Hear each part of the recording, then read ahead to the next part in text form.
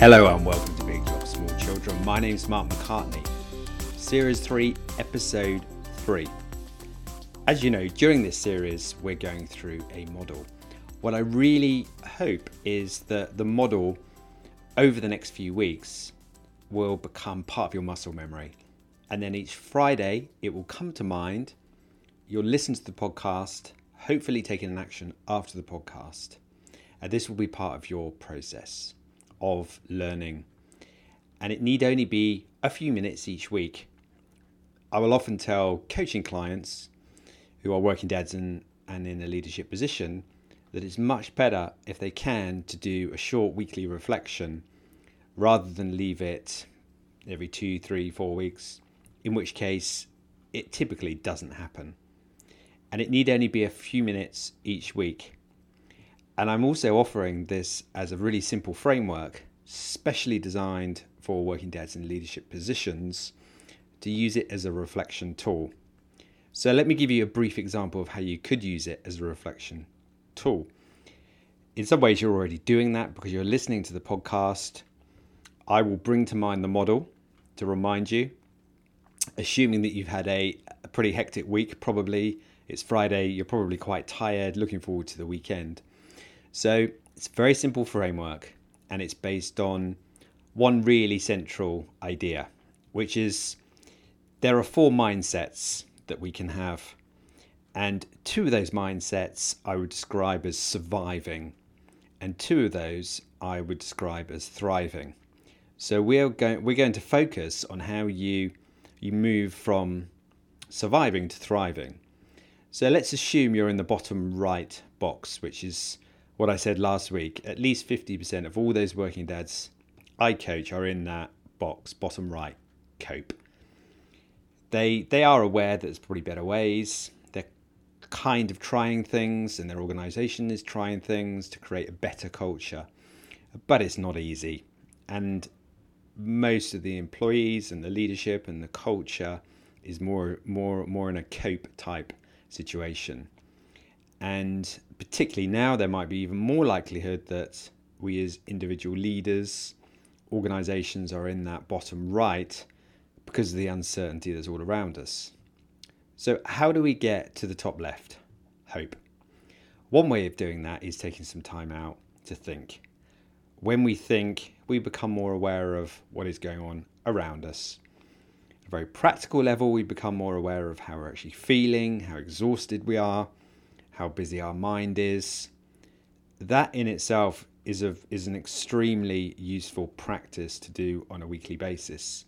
Because if we don't do that, the danger is we stay in the bottom of the model, and quite easily we can be in the nope, everything's fine, I'm just going to plow on, and occasionally in the cope box as well. So it's a very practical way of using this model, which is to bring it to mind during the podcast on a Friday.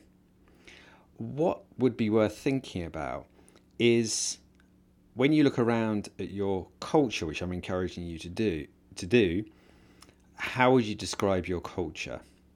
And one way to think about it in very simple terms is what or how would you describe the unsaid thoughts, beliefs that you see in the organization, and where would they fit into the box? So, for example, how easy is it to talk to your boss and say, look, I need to go and attend to some family affairs at the moment. I need to pick my child up, whatever it might be. How easy is it to do that?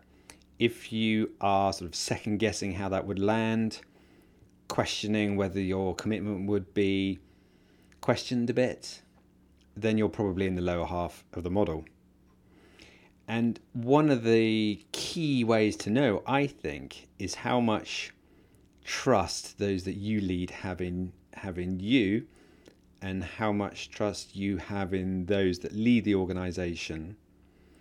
Because where we see high trust, we see high performance, we see great cultures, we see individual leaders being very comfortable with their reports working remotely because they trust they will get on with the job. So I think it would be useful to consider, on a scale of 1 to 5, let's say, how much is your organization a high trust environment? Anything below 3, we're probably in the bottom of the model. Anything above 3, we're probably in the top left or possibly the top right. And just to underline the importance of trust, there's a model which I won't introduce, don't worry, another model, but a leadership researcher called Patrick Lencioni. He essentially talks about the 5 dysfunctions of a team, and at the bottom of it is trust. We all know intuitively, if we don't have trust in those we report into, and those that report into us don't have trust in us, then that is not a high performance culture, and we are certainly likely to be in the bottom of that model.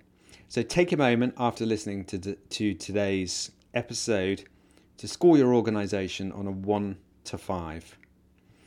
And if you can, try and bring this model to mind during the working week. We'll come back to it next Friday.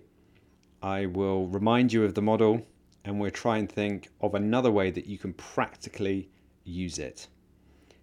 My name's Mark McCartney, and this is Big Job, Small Children.